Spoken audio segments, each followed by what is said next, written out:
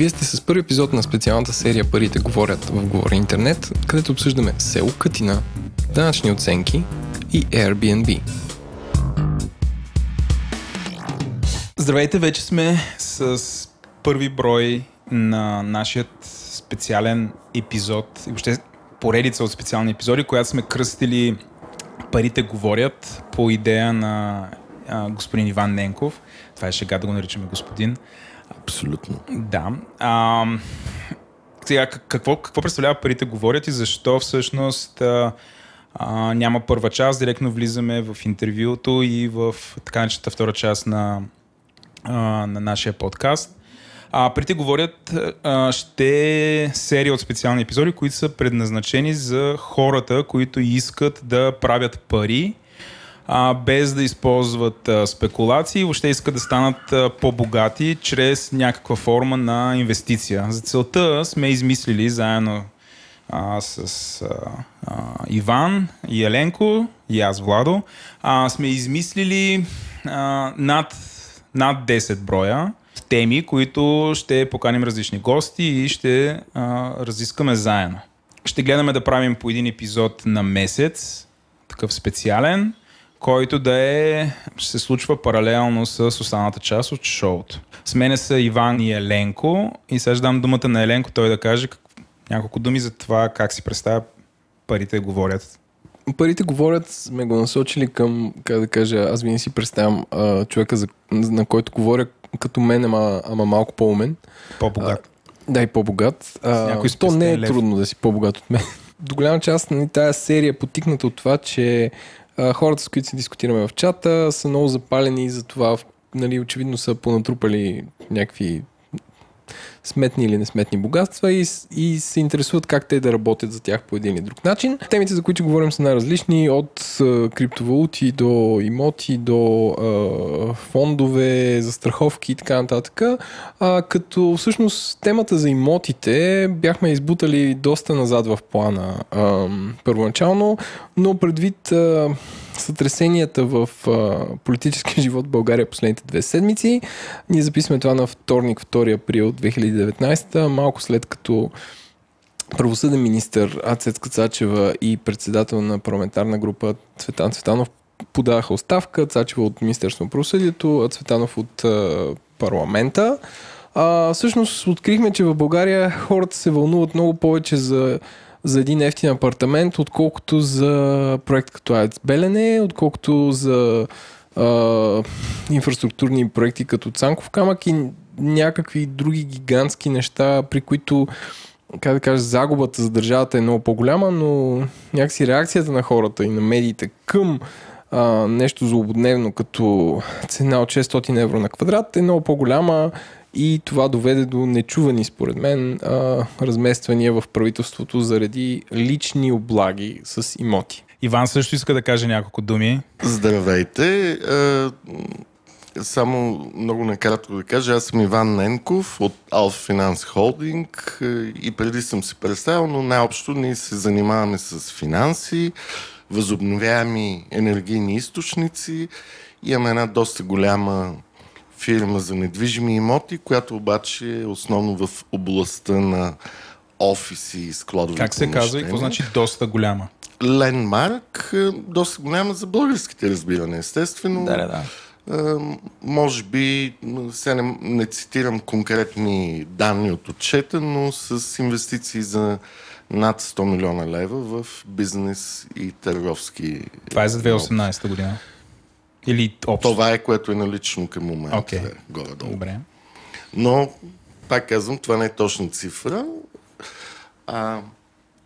Идеята, въобще на концепцията за тези 10 епизода всъщност е не толкова да бъдат направени за хора, които са богати, имат някакво богатство и как те да го управляват, а по-скоро е как хора, които получават редовен доход от заплата или някакви роялтис от собствена дейност, да могат да знаят какви възможности има да инвестират по-малко и редовно, така че след няколко години да имат стабилен финансов гръб и да могат да са много по-гъвкави на пазара на труда или да могат да станат предприемачи или въобще да осъществят някакви други идеи, докато знаят, че има нещо, което е там като спестовна касичка, образно казвам, защото по-скоро няма да говорим за парични спестявания, ще говорим за инвестиции.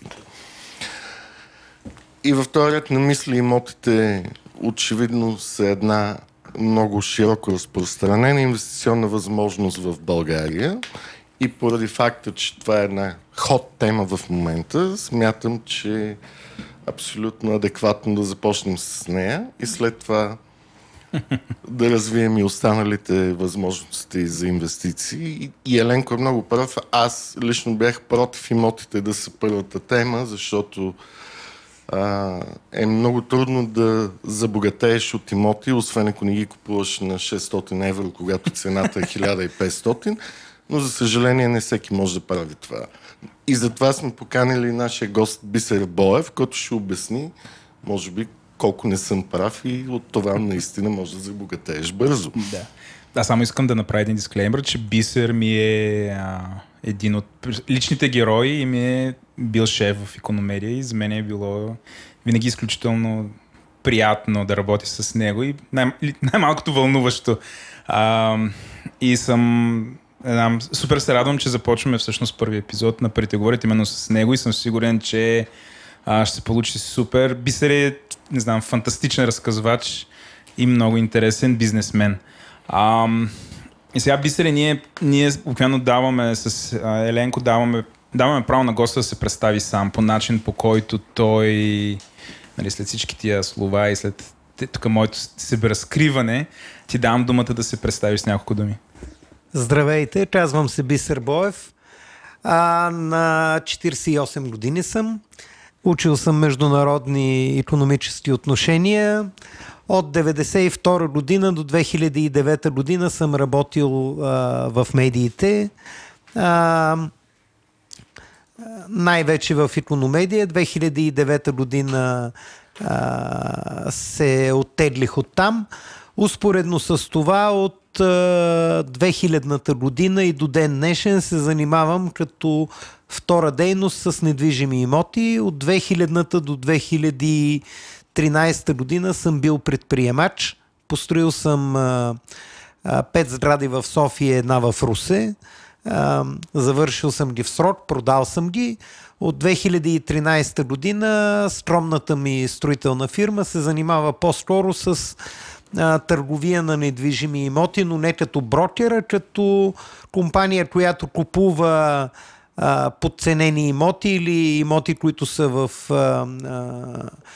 критично състояние, така да го кажа, много за ремонт, реновира ги и ги продава. Заради тая си дейност пък съм постоянно на пазара на имоти и имам поглед върху целия процес. С това си изкарвам хляба. В момента. Нали какъв е оборота на тази компания, която управляваш? Никакво споделяме ги тези неща, за да има компанията ми е малка. Когато съм бил предприемач, съм имал оборот по няколко милиона годишно. В момента за миналата година имам по-скоро 1,1 или 1,2 лева. Направил съм 6 или 7 сделки с имоти. Обикновено жилищни. В жилищните имоти може да се каже, че съм строго специализиран. А как влияе спецификата на пазара на това, че живеем по дяволите в държавата в Европейския съюз, където най-голям процент от хората притежават имоти? Какъв е проблема? Значи за такъв защо като мен според теб винаги се е ще случило има така? Работа. Първата причина е фактът, че сме бедни. Не може да има никаква гаранция при сегашното ниво на пенсиите и при умелото управление на НОИ, че когато човек се пенсионира, ще получава доход, който да си позволи да наеме жилище. Значи, ако ти знаеш с голяма доза сигурност, че когато се пенсионираш, доходът ти няма да ти стига за лекарства и за хляб, много вероятно е в момента, в който си най-икономически активен и изкарваш най-приличен доход, да си купиш собствено жилище. Това е първата причина – бедност. Втората причина е национална особеност. Българите обичат да притежават имотите, които обитават. Това са двете неща, които според мен ни отличават драматично от европейския пазар. Тоест тук и най-бедните или хора, които имат скромни доходи, гледат да се запасят, докато са в активна възраст с един или два имота. Един за собствени нужди, един за децата и ако опрат и до нещо за инвестиция. Това е първата причина. Добре, почваме с серия въпроси, които да отхвърлят теглото на това, което абсолютно всеки се чуди. Да купуваме ли сега или да чакаме кризата да мине? Тоест не да мине, а да дойде с всичко. Според мен момента за покупка леко се пропусна. Последните 4 години имотите в София, върху които аз имам пряк поглед, в различните сегменти поскъпнаха между 30, 40 и 80%, което е драматично. Mm-hmm. В момента, въпреки забавения темп на икономически растеж, няма намаление на цените или даже успокоение на цените на имотите, а за качествените имоти спокойно мога да ви кажа, че има ръстове, които не кореспондират с 3% икономически ръст. Mm-hmm. Има ръстове 10%, 20% годишно. Въпреки, примерно, разразилите се скандали покрай имотите на властта, искам да ви уверя, че в момента на имотния пазар ври и кипи, много добри оферти няма и всяка добра оферта, всеки приличен имот, даже да е за ремонт, се купува в рамките на седмица. На седмица.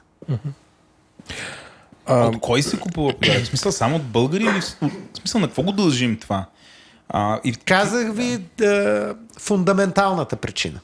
Българите обичат да притежават. Тоест българи са, не са някакви чужденци, които купуват имотите. Не араби дошли в Лондон и изкупили квартал. Сегментите, в които аз работя, не съм компетентен по офисните имоти и т.н. Сегмента, в който аз работя, жилищни имоти, среден и малко по-висок клас, се купуват от българи. Млади семейства, които купуват за децата си, които идват да учат София, или по принцип за децата си, семейства, които искат да сменят по-малкото си старо жилище за ново жилище и т.н. Има си търсене, има търговия и нещата се случват, поне в момента, от моите преки наблюдения, има бизнес. И това е от година и половина. Почти няма проблем, ако един имот е на нормална цена пазарна и в добър вид, да се продаде седмица-две до месец. А това е София или това е... Това е София. Аз работя в София, компетентен съм за София. Окей, а имаш някакво наблюдение все пак върху останалата? Примерно Пловдив, Варна, там мърда ли нещо или как? Варна, Бургас и там общо взето пазара поприключва. В Русе имам пряк поглед, защото съм построил една сграда и съм продал. Какво значи поприключва? Ами в Русе има много е мъчно, но това е град, който е прекрасен, красив, с умни хора, но е много обезлюден. Там на практика някакъв смислен пазар няма. Но това, което знам от приятели и партньори, които работят в другите градове, Варна, Пловдив и Бургас. Точка. Добре, това да купуваме или чакаме беше въпрос от Сабина. Да купуваме или да чакаме. Казах, че малко в момента за купуване се изпусна. Това, което аз очаквам е, че даже да дойде някакво стагниране на растежа и даже някакъв вид криза, да се надяваме не толкова тежка като тая 2008-2009, цените на качествените имоти в София няма да паднат. Uh-huh. Няма защо да паднат, защото има две драматични разлики спрямо 2008 година. Първо, доходите на населението са, да кажем, вече над 2 пъти по-високи. Говоря за София. 2 пъти и половина по-високи. Второ, лихвите са 2 пъти и половина по-ниски. И може би трето, София, която въпреки всичките ми съображения е европейска столица, в момента продължава да е най-евтината европейска столица. Ние по цени се сравняваме с Скопие и сме малко под Белград, а за Европа въобще не може да става дума. Добре. Казваш за скъпите имоти. Един въпрос за панелките. Има ли смисъл или нещо такова? Аз лично не работя с панелки. В смисъл не купувам и не продавам панелни апартаменти. Първо, защото цената им е много близка до тухлените жилища и до ЕПК-тата.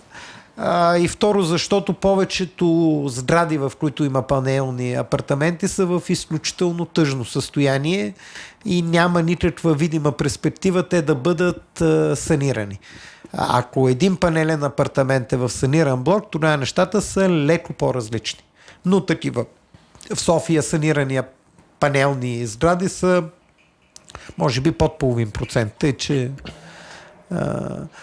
панели не бих препоръчал на никой. Живота им е по документи 70-80 години. Ако не са санирани, живота клони към 60. Средната възраст на панелите в София е около 40-45 в момента. Тоест, при начина, по който те не се поддържат,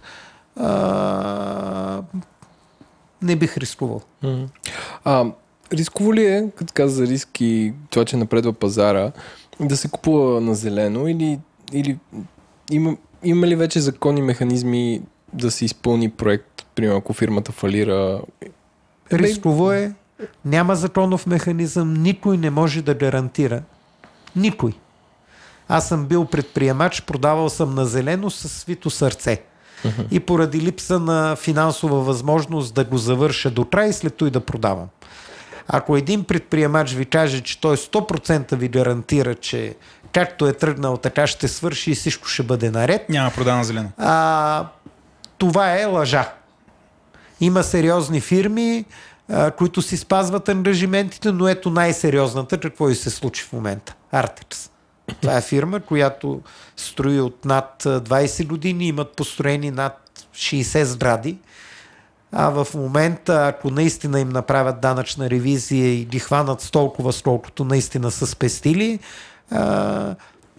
по мое скромно мнение, или ще фалират, или ще бъдат на ръба на фалита. Пак за сигурностите. Въпрос Ива. Няма гаранции. Това е... Окей. Тоест, ако някой казва, че е 100% сигурен, най-вероятно лъжи. Няма такова нещо в строителството. Как сме сигурни, че ако купуваме апартамент в квартал с неясен план за развитие на инфраструктурата, няма да живеем в блок полето следващите 20 години? Почти може да сте сигурни, че точно там ще живеете. Смях в залата. С това си черпаха Дарио questions, Владо. Чакай, защо трябва да сме сигурни? Защото ако няма план, просто няма да има план и това е. Не, просто ситуацията в София, която би трябвало да е столица и да е най-богатия град, е буквално абсурдна по отношение на инфраструктурата. Във всеки европейски град, когато се дава разрешение за строеж, първо това разрешение за строеж е в пъти по-скъпо. Примерно в Белград цената, която се плаща при разрешение за строеж е между 150 и 200 евро на квадратен метър. В Скопие, само да допълня, Скопие е 100 евро на квадратен метър разгъната застроена площ, а не на квадратен метър. София е 25 лева на квадратен метър. Евро. Как с 25 евро на квадратен метър ще изградиш инфраструктура в квартал Манастирски ливади? Няма как да стане. Чудеса в този бизнес не стават. Освен той, парите от разрешението за строеж в една софийска община, примерно, те отиват в голямата община и те решават за какво да ги похарчи, винаги има за какво. Това е основната причина да препоръчам на всички, които топло се надяват, като си купат имот на улица, която някой обещал, че ще стане, така да сконтират очакванията си с около 90%. Вторият на мисли, Манастирски ливади никога няма да цъфне и да вържи, ако да знам какво не се промени закон или какво. Не, че няма да цъфне и да вържи, просто чудеса не стават. Това е квартал без никакви улици почти. Текущите, за да се оправят, трябва да се инвестират много, много, много пари.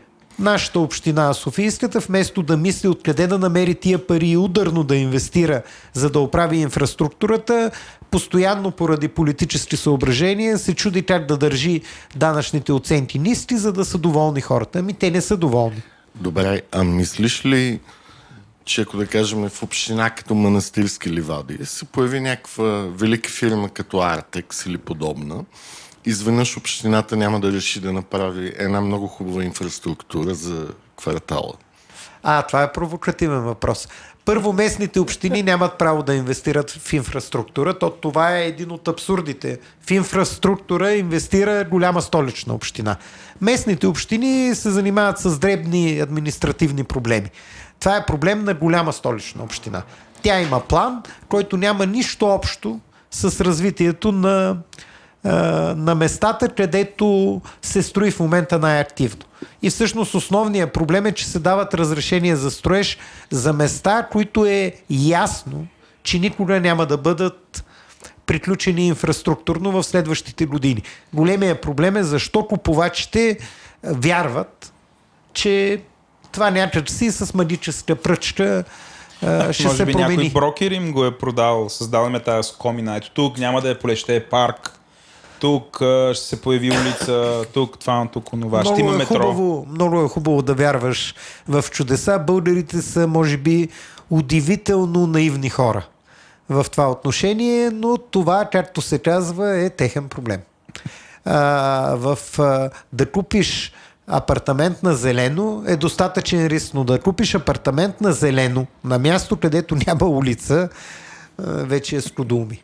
Okay. Добре. Сега, ние минахме тая asking the real questions частта, т.е. един вид това са най-популярните въпроси, като ние криволяво засегнахме части от причините защо всъщност пазара на имоти е такъв. Обаче ние искаме малко повече да си поговорим за всъщност какви са икономическите фактори за пазара на имоти, някакси да поразроим още в тая тема. И тук вече се обръщаме така към Иван. И сме сложили една камара неща, през които ударно да минем. Ударно да минем, да.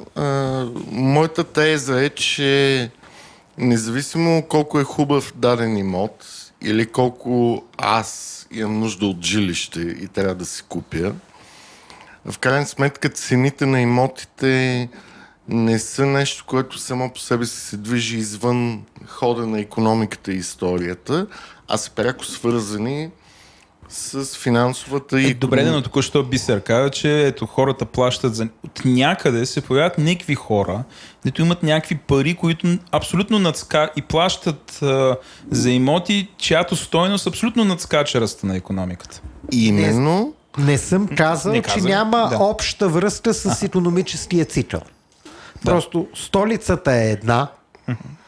В столицата нещата винаги са различни, но ви уверявам, че ако влезем в криза, цените ще стагнират, по-непопулярните и по-лошите имоти ще паднат. Не трябва да има съмнение в това. Но не е толкова пряка връзката, като в цивилизованите държави между икономическия цикъл и цените на жилищните имоти. В нормалните икономики това е много ясно вързано. При нас не е чак толкова, но мисля, че Иван по-добре от мен ще малко ще изразя известно несъгласие. Независимо, че не съм такъв дълбок специалист по жилищните имоти, но в крайна сметка ръста на цените зависи от три важни фактора. Какъв е икономическият цикъл, което го обсъдихме, че той може и да спада, но пак да няма спад на цените на имотите веднага. Но е важно дали спада нивото на доходите на хората, за да знаят те дали биха си позволили да купят даден имот. И третото, което всъщност е основният двигател за цените и за пазара на имоти, е наличието и достъпа до ипотечни кредити. Ипотечният кредит има три важни елемента в него. Какъв е дохода на семейството или на човека, който може да няма семейство, купува имот?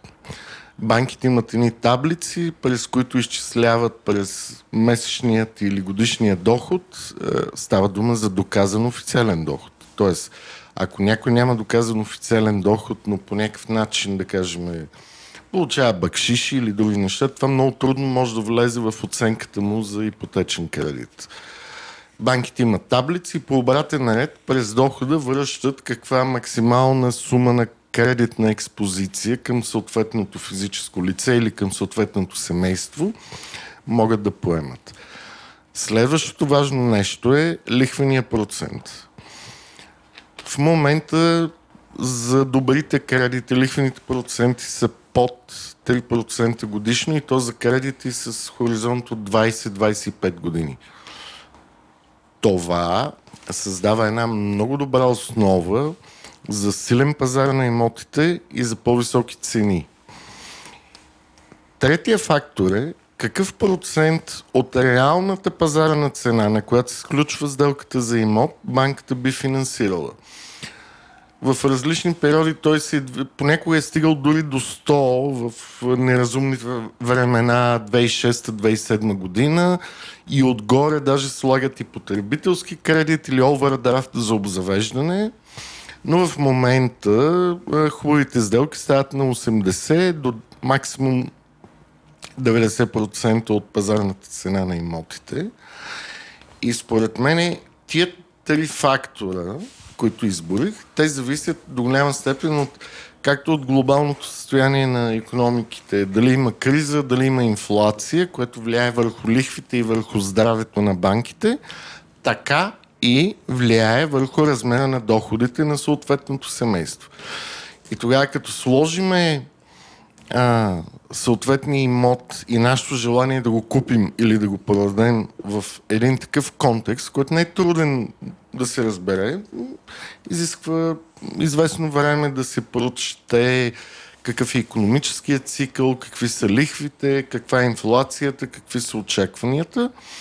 Тогава нещата вече са някакси на много по-ясна инвестиционна основа, независимо от факта дали ни трябва този имот за живеене просто или ние го разглеждаме като рисков актив, който той е, както Бисер много добре обясни, защото той се състои от стотици различни елементи, които трябва да преценим. Локация, инфраструктура, качество на строителство и оттам вече какъв е пазара, какви са цените, какъв е контрагента, който го продава, какви са гаранциите, има ли 5 годишни гаранции за строителството, няма ли. Има стотици фактори, които трябва да се вземат предвид. В повечето хора съществува по някакъв начин, то по-скоро може би не заблуда, а усещането, че имотите са най-сигурната инвестиция. В крайна сметка това не е така. Имота е една от всичките възможни инвестиции, в които всяко семейство да си вложи богатството. За съжаление в България достъпът до другите инвестиции е много неясен и ограничен. И за това тук всички сме горди собственици на множество имоти, някои по 6-7, както видяхме, но това е положението. Идеята да си купиш акции на Apple спрямо имот някак си не влиза в главата на много хора. Това е основна причина за липса на спад на цените на имотите. Липса на видими, разбираеми инвестиционни алтернативи. В България такива много няма. Трябва да си много подготвен. Или пък да имаш много голямо доверие на близки на теб хора, за да решиш да направиш алтернативна инвестиция. Може ли да се каже, че това е липса на образование хората за инвестиции? Тоест те знаят, че само имоти няма да се фърлят на фондови това на акции. Това е по-скоро културен проблем. Защото когато хората се събират в семейството си, имат деца, те си говорят къде ще живеят тия деца, а не си говорят какво ние може да направим с малка част от нашите заплати, за да могат тия деца да се изучат и след това сами да решат къде искат да живеят. В момента родителите презюмират, че техните деца искат да живеят в София или Варна или Русе и се стремят да спестят да им купят имот там, което само по себе си никой не знае дали това е желанието на съответното дете, защото то на тази възраст няма как да прецени. И за това е смисъла на тези специални епизоди, които обсъдихме заедно, по някакъв начин да дадем увереност на хората, че има алтернатива. Не е само имота или банковия депозит единственото нещо, което мога да направиш за бъдещето на себе си, на твоите деца или на близките си хора, или там по някакъв начин за хората, за които те е грижа. Точно така, но за съжаление в момента статуквото е реалността по-скоро реалността е ние да му купим едно апартаментче там на детето, път ще видим. Много сме назадничави. Това е липса и на опит, и на образование, и на отвореност към света, и естествения консерватизъм на българите. Да искаш да купиш 2 имота на децата, те да ти казват, че всъщност не искат да живеят в България, е малко нонсенс, но това продължава да се случва. Особено това се случва с хора, които имат някакъв приличен доход и спестявания от провинцията, малки или големи градове, с желанието да им купят нещо в София. Направо са неудържими на пазара. Неудържими. Или туарек. Или просто, ние това го обсъждахме в първи епизод, беше с Иво Прокопиев, че имаме чувство, че цялата страна се опитва да се събере тук в един град-държава, в София. И там се разпродават всякакви имоти, нали, там 3-стаен апартамент в Бургас купува едностаен тук. Така е, но напоследък това се случва и в Пловдив. Има доста голям бизнес климат в Пловдив, който привлича хора също, които не са от Пловдив или София. И там също имотния пазар е доста жив. Което всъщност е хубавото. Много хубаво. И затова казвам, че трябва да се следят и чисто икономическите тенденции, за да знаем как те влияят на пазара на имоти. Там, където има бизнес, където има ниски лихви, където има високи заплати, имотите са скъпи. Добре. Иванет, мисля, че изчерпахме тази тема. Дали да продължавам? Мисля, да. Добре. Аз мисля, че е време сега да започнем да си говорим малко за как купуваме жилища за собствена нужда. Така сме си го написали. Тоест не е форма на инвестиции, просто някакси екзистенц минимума да осигури семейството. Ако приеме, че му трябва, нали, че някакси влезе в този сблъсък да наемам или да купувам и реши. Да, извинявай. Не, и аз сетих, че докато си говорихме тук, Бисер имаше някаква интересна история да разкаже как въобще е стигнал до пазара на жилищни имоти и оттам плавно ще продължим към стъпките, с които той избира жилища. Първо да кажа къде живея, в изток, на Люлякова градина и Чехов, в радиус от 500 метра от вкъщи са половината строежи на Артекс. Как пък не можах да си купа и аз на 630 евро, не знам. Но, извън това, запалих се последния начин. 98 година си купих жилище заедно с съпругата ми, която е архитект. Тя го бутна цялото, направи го наново. След това, поради причини, че чакахме дете, се преместихме да живеем в друг квартал, защото апартаментът беше много неудобен. В строгия център, нямаше асансьор и т.н. Но успях да избия инвестицията, че и леко да спечеля. 2000-та година мой близък приятел беше изгорял при предприемач, като говорихме имали рискове. Предприемачът беше построил обекта до груб строеж, до покрив и беше избягал. Те го намериха. Кои са те? Собствениците, които бяха платили 90 и 100% за апартаменти, които на зелено, намериха го, мисля, че малко го набиха. 2000-та все пак, да уточним за нашите слушатели. Година, той ми прехвърли абсолютно всичко срещу моя ангажимент с малко доплащане към всички собственици да довърша сградата. Това беше сделка, в която в един ден 19 отчаяни семейства се съгласиха, че ще ми плащат пари, за да довърша сградата. Аз нямах елементарен опит. А защо се съгласиха на теб? Тук е някакво просто странно. ме познаваха и знаеха, че си държа на думата и че не се отказвам. Аз разчитах най-вече на жена ми и бях осигурил някакъв скромен ресурс. И така беше първата ми сграда, беше в Овча купел. Някъде ставаше дума за около 25 апартамента и няколко магазина. Успях да я завърша, да я предам. Загубих може би 10-15 хиляди долара, но мисля, че тогава се научих да кажем на 80% от нещата, които ме чакат като предприемач. И след това продължих да строя, но строях по една сграда една сграда. Не строях 2, 3, 4. Привършвам едната, продаваме, взимам пари, купувам или там срещу обезщетение взимам нов парцел, построявам го, продавам го, взимам следващ парцел.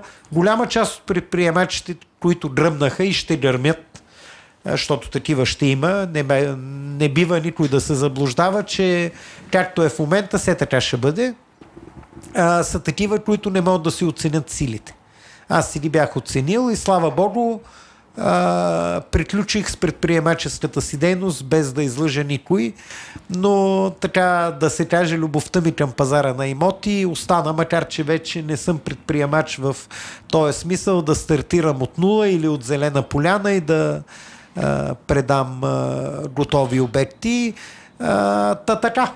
А сега каза, че купуваш по-скоро единични жилища. Сега купувам единични жилища, къщи, апартаменти, реновирам ги и ги можеш продавам. ли да разкажеш къде намираш жилищата, как отиваш на оглед, как преценяваш това ли е твоето място? В България има една медия, която е силна на този пазар и на практика е монополист и това е имот.бг.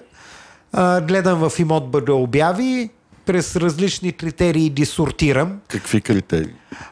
Моите критерии са квартал. Никога не търся в квартали, които не ми харесва. Кой Младост квартал? играта ли е? Да. Младост е един от кварталите, които са много интересни. Просто квартали като Люлин, Надежда и прочее не са ми интересни. Защо? Даже имаше въпрос във форума, защо не Люлин? Аз не се занимавам с Люлин. Просто така съм решил, че тая част на София не я познавам. В изток, Дианабад, Лозенец, Гео Милев вече имам достатъчно познания за пазара, знам какво може да се очаква и много вярвам в това, че човек трябва в нещо, което прави, да е фокусиран.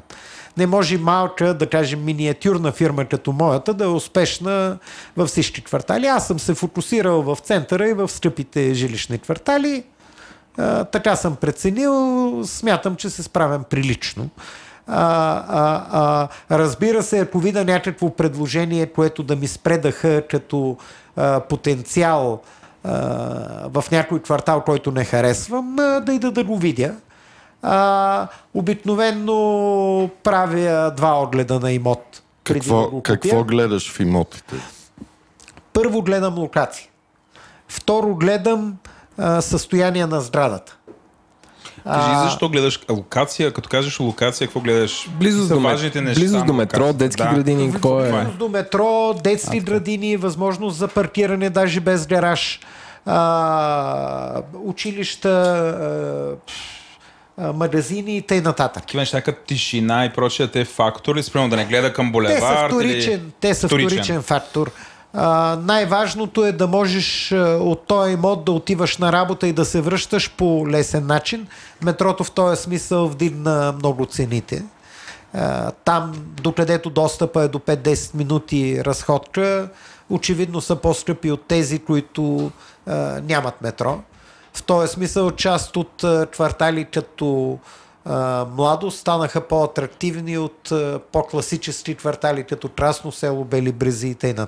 Сега като пуснат до година новата линия на метрото, или може би тая година щеше да бъде това, би ли означавало, че всъщност част от този натиск ценови към Младост се прехвърли вече към нови квартали, защото те също ще бъдат свързани? Абсолютно.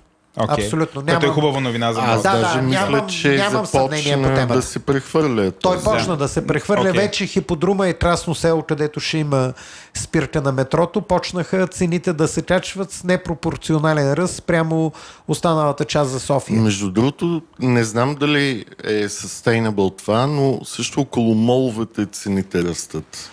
Това не съм го гледал на практика. Има ли някаква логика според тебе това да се случва? Не. Освен да ходят да пазаруват, ама това са някакви... И аз така малко няма такава логика. Няма логика, но по някакъв начин се случват много нови Не споря с това, което казва Иван. Има такова нещо около моловете, за моя най-голяма изненада. Има някакъв непропорционален ръст, ама мол сердика е до нас. Голяма работа като е до вас. Нямате детска градина, нямате училище, няма къде да паркирате, ама мол сердика е до вас.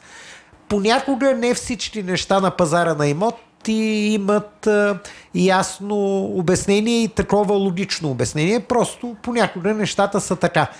Второто нещо, което гледаме, е състоянието на сградата.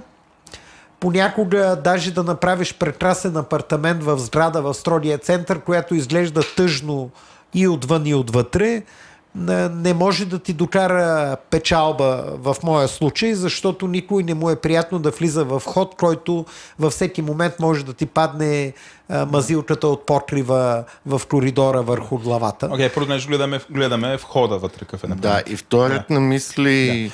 Фасадата отвънка и въобще изолации и такива неща... Всичко е важно. Всичко е важно. Всичко е важно. В по-трайните квартали, да кажем, че Младост не е точно траен, но е траен квартал. Всъщност, когато купувам апартаменти в ЕПК блокове, в част от тях асансьорите не работят. Как да купиш апартамент на 15-ти етаж? Това са от най-високите блокове всъщност. Как да купиш апартамент на 15-ти етаж с 3 асансьора, от които само единия работи, и то така на магия. Такива неща. Тоест не се опитвам да залагам на карти, които не зависят от мен да ги оправя. И само да допълня, и особено както говорихме преди и за Люлин и за Младост, когато един блок е висок, в него има доста повече апартаменти в един вход и събирането на всички собственици, за да се реши дали да се оправи асансьор или да се бояди със стълбището или да се извърши някаква друга ремонтна дейност, граничи с почти невъзможното. Не си съвсем прав. Най-трудно е в старите сгради в центъра. Това е една моя болка, но предпочитам да не говоря за нея. Може ли да кажа моята шега от тази седмица? Кажи бе. Че ако се събере общо събрание на етажната собственост на Артекс, може да сменят Конституцията. Това, между другото, сигурно е вярно. Извинявай, говореше за... В големите блокове са решили въпроса по много, да кажем, находчив начин.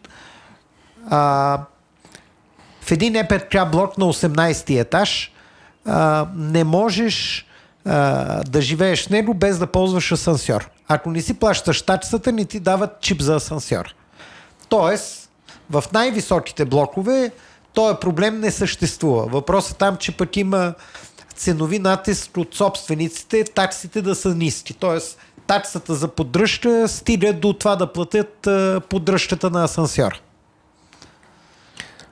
Аз като живееш място, където имаше асансьор с чип, мога да ви кажа това какво ощетява, защото примерно като дойде куриер на Спиди, той кълне абсолютно всички, защото този човек, аз си поръчвам котешка храна от един сайт в Германия.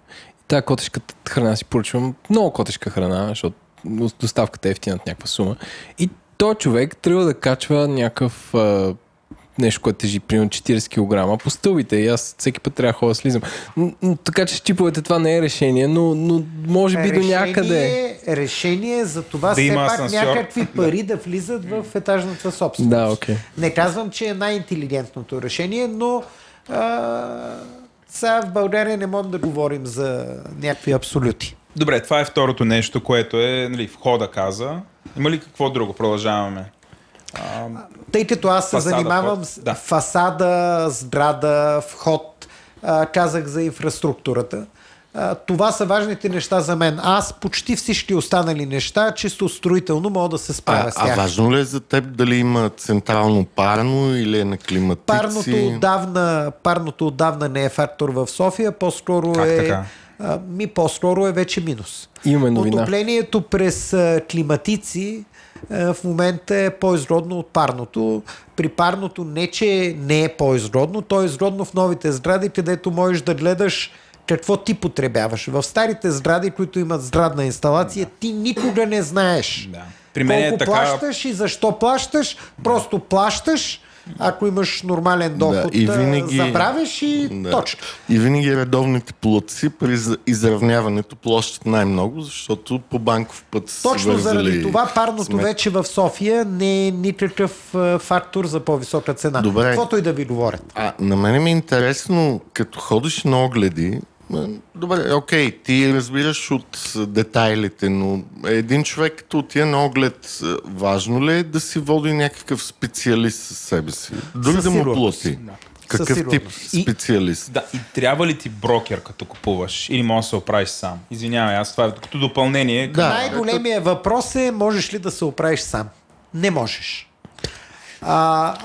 Всеки, който има самочувствие, че сам ще се оправи без никога да се е занимавал с това, е един човек, който така си мисли, че заради това, че е интелигентен, получава добър доход и тъй нататък, ще се справи и с тия скапани имоти. Няма да се справи.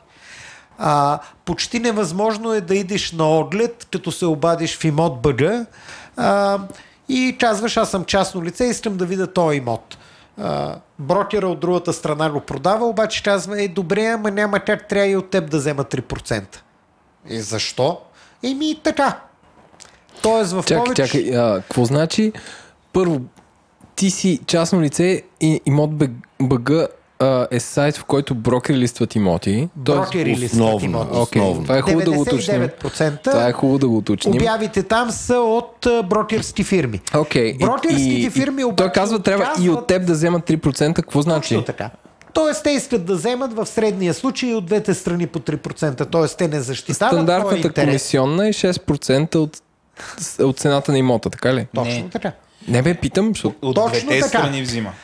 По-интелигентният начин е преди да тръгнеш сам да търсиш, да си наемеш брокер, да си договориш с него комисионната, която той ще ти вземе, ако ти намери имот, и да пуснеш брокера да проучва и да те води само на имоти, които отговарят на това, което ти искаш. Голямата грешка е, че повечето българи решават, имам десетки приятели, които решават, че не на мен е тия, аз ще и да няма да му платя комисион. Няма да стане. Няма да стане. Тоест, брокера е този, който пресява фалшивите обяви. Да кажем, че от 10 обяви, 5 до 6 са фалшиви. Толкова много? Толкова много? Може би и 7. Аз съм изненадан, че са толкова малко. Фалшива квадратура, неспоменати неща, някакви юридически проблеми, откровенни лъжи. Примерно ремонтиране на 87-ма. Има асансьор, има един, но живеят 100 семейства и той от време на време не работи. Апартамента е 70 квадрата, ама с общите части. В смисъл, брокера като компетентно лице е този, който отсява шлаката. След това, ако купуваш нещо, което трябва да ремонтираш така или иначе, е хубаво, ако решиш, че това е подходящо за теб, да вземеш на втори оглед някой, който ще ти даде ясна представа това колко ще ти струва. Тоест, един ремонт не е шега работа. Тоест, трябва да вземеш или строител, или архитект, който да ти даде идея и да ти каже това може, това не може. Тоест, не е толкова просто един човек, който не е компетентен в една област, във всяка област, като купуваш кола, взимаш някой, който разбира от коли. Като купуваш имот, откъде на къде отиваш сам. Българите ние разбираме от имоти. Един ремонт може да стигне до 20% от стойността на покупката. 10-20%. Съвсем нормално. Значи тогава е важно да имаш Или по-скоро да избереш добър брокер и добро техническо лице или добър архитект. Може И двете. И двете. Не трябва да се ходи с твърде високо самочувствие на имотни сделки и на имотно търсене, когато не си подготвен. Не може един неподготвен човек да ходи и да направи добра сделка. Може 5% да оцели. Останалите проценти ще бъде излъган по един или друг начин. Ако не веднага, след 3 години. Когато купи нещо, което не разбира какво е. Той е излъган от себе си по-скоро. Не, излъган заради високото си самочувствие. Да, окей. А как да си намерим читав брокер тогава? Моята Моята препоръка е с препоръки от познати. Няма такова нещо, отиваш в най-голямата фирма и те са страхотни и точно за теб ще работят. Няма такова нещо. Има добри брокери в големите фирми, има и много калпави брокери в големите фирми. Въобще при брокерите моя поглед е около 20% знаят за какво става дума, останалите 80% са тотално некомпетентни. Тотално. Аз имам собствен брокер, на който ми е личен, плащам му някакъв по-нисък процент, той работи само за мен. Но аз съм все пак и драч на този пазар и съм си направил така съм си структурирал нещата. За един обикновен човек, преди да тръгне да търси, моята препоръка е да си намери брокер, на който вярва, видял го е, че е грамотен и чак тогава. Един добър брокер може да спести ужасно много пари на купувача, да не говорим, че може да го предпази от някакви юридически проблеми и т.н. Добре, и след като вече сме минали този етап на огледите, оценката на апартамента, оценката им предвид от това дали ни харесва, дали технически, как ще се получат нещата, с ремонта, какво ще се случи.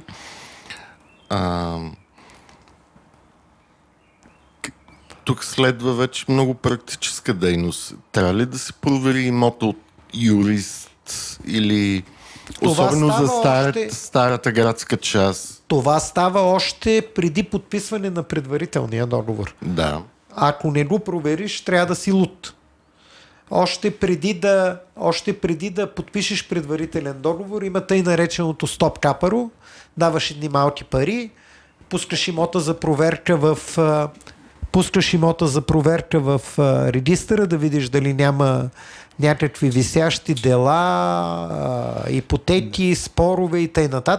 И ако всичко е наред, тогава можеш да подпишеш чак предварителен договор и да платиш 10% от стойността. Аз една идея само да дам. Също го пускаш и в Google, защото ние за малко на времето с съпругата ми да купим апартамент, но го пускахме в Google и открихме, че хода, в който щяхме да живеем на същия блок, беше в новините с някаква огромна скандална сметка за вода, в който просто хората не са плащали. И ние се отказахме поради тая причина, но беше абсолютен шокър, защото много ни хареса апартамента тогава. Всякаква информация, която може да се набави, е прекрасна. И не трябва да се вярва даже до брокера да ти е доверен, особено при новото строителство. Трябва да събереш информация по всякакъв начин. Особено при новото строителство, като ти кажат, тая фирма е много готина, тя строи страхотна. Иди да видиш един стар обект, който е построила. Ако отидем да гледаме ново строителство, какви са белезите за проблема на този имот? В смисъл, ти ако примерно попадаш в една такава сграда, нали, ти предполагам имаш професионално изкривяване. Какво гледаш там?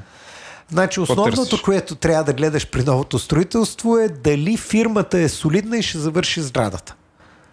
Тоест трябва да идиш да видиш, завършила ли е някаква сграда преди това. Окей, толкова ли често фирми, които са завършили изгради или такова фалират или са измамници? В смисъл, толкова ли е шейди? В средния случай почти винаги се забавят. От няколко месеца до няколко години. Или качеството не е това, което рекламират. Качеството почти със сигурност няма да е това, което рекламират. Затова новото строителство е нещо рисково. Нямаш гаранция за качеството, нямаш гаранция за срока, нямаш гаранция за инфраструктурата. Просто трябва да си един много смел човек, за да купиш ново строителство, особено на място, където няма инфраструктура и с фирма, която са казали, че ще завърши. Трябва да се направят всички възможни проверки. да видиш какво са правили преди това, да идиш в една тяхна стара сграда, да звъннеш на един звънец и да попиташ: тия хора изпълниха ли си ангажиментите в срок? Капи ли ти водопровода? Падна ли ти тавана? Също така, само да добавя нещо чисто от финансово-икономическа гледна точка. Дори фирмите, които имат дълга история, те строят всяка сграда в отделно юридическо лице. Това е заради ДДС-то върху отстъпеното право не на е строеж. само това, защото те Чакайте, аз тук като човек, който разяснява сложните термини на прости хора, какво значи заради ДДС-то, заради отстъпеното право на строеж? Аз ще обясня, защото Иван вероятно не Това не мога да. Той не е в тази игра. Когато вземеш парцел срещу обезщетение, примерно Еленко има парцел и срещу този парцел получава 4 апартамента обезщетение. Okay. В бъдещата сграда. В бъдещата сграда. Срещу тия 4 апартамента той ми отстъпва правото на строеж върху останалите 16 апартамента. Okay. При отстъпеното право на строеж данъчните го третират като продажба. Те ти продават правото на строеж за останалите апартаменти, а ти им продаваш тия 4 апартамента в завършен вид. Тоест данъчните смятат, че върху 4-те апартамента, които ти построяваш, ти авансово трябва да внесеш ДДС, защото е станала сделка. Общо взето строителната им себестойност. Но да кажем 4 апартамента по 100 квадрата струват 450-500 хиляди лева. Тоест, ти като подписваш още суперфицията за отстъпеното право на строеж, трябва да внесеш авансово 100 хиляди или там 150 хиляди в НАП. Бюджета. Yes. Повечето строителни фирми не искат. И затова всяка нова сделка я правят с ново дъщерно дружество, което докато е ново и това му е първата сделка. Честно ли? Абсолютно честно. Аз съм построил няколко сгради и нито това е веднъж позволено от закона. Това е позволено. То е за обикаляне на нещо, което е очевидно. Да. Позволих да си направя ново дружество, за да спеста някакви си 100 хиляди лева. Но другата причина е, която Иван казва. Когато правиш ново дружество и не дай Боже, всичко се случва. Строителството е рисков бизнес, закъсаш нещо, кредита не плащаш или почнеш да правиш нещо, път те спрат, пътай. Когато имаш отделна фирма само за една сграда, може да закъса само тя, а не да закъса всичко останало. Okay. И за това се прави. Двете причини. Спестяваш ДДС, втора причина намаляваш риска върху останалия си бизнес. Възможно ли е и това да важи и за гаранциите, които имаш по закон за строителството за 5 години? След като си продадеш апартаментите, тая фирма изпразваш от съдържание и гаранциите са един хвърчаш лист. Защото по закон мисля, че 5 години за строителството. Не, за някои неща са повече. За покрив е 7, 8, за точ също 7-8, за водата е 5, за конструкцията е малко повече. Ама тази гаранция се носи от юридическото лице. Тази гаранция се носи от юридическото лице. Което след последния апартамент е 0. Може би трета причина. Okay. Трета причина. Реално няма гаранция. Ако строиш прилично, с прилично качество, проблемите с новите сгради не възникват веднага. Те възникват, ако си инвестирал средни или лоши материали, да кажем, след 10-та година. Добре, това, което разказваш тук... Извиняй, това ми е много важно на мен. На мен е важно и е свързано. Да. Добре, давай. Това ми звучи като в този бранш, строителство, инвестиции, така, да няма застраховки. Има ли? В смисъл, защото това, което ми казваш, мен ми звучи като ако ти се застраховаш по някакъв начин, че това ще стане, хората, които купуват имоти, да нямат риск. Има ли застраховане намесено в покупката на нови имоти? Това е и защо? Бизнес. Не мога да знам защо няма. Но всеки, който обещава, че 100% ще построи една сграда, даже да има цялото финансиране на света, даже всичко да му е наред, пак може да закъса. Примерно ще ви кажа, най-големия проблем в София за забавяне на сградите е ЧЕЗ. Значи, ЧЕЗ по закон са длъжни да ти построят трафопост. Ама не ти го строят. казват, не влизате в тази годишната ни инвестиционна програма. В родмапа. Аз така казвам. И не ти строят трафопост.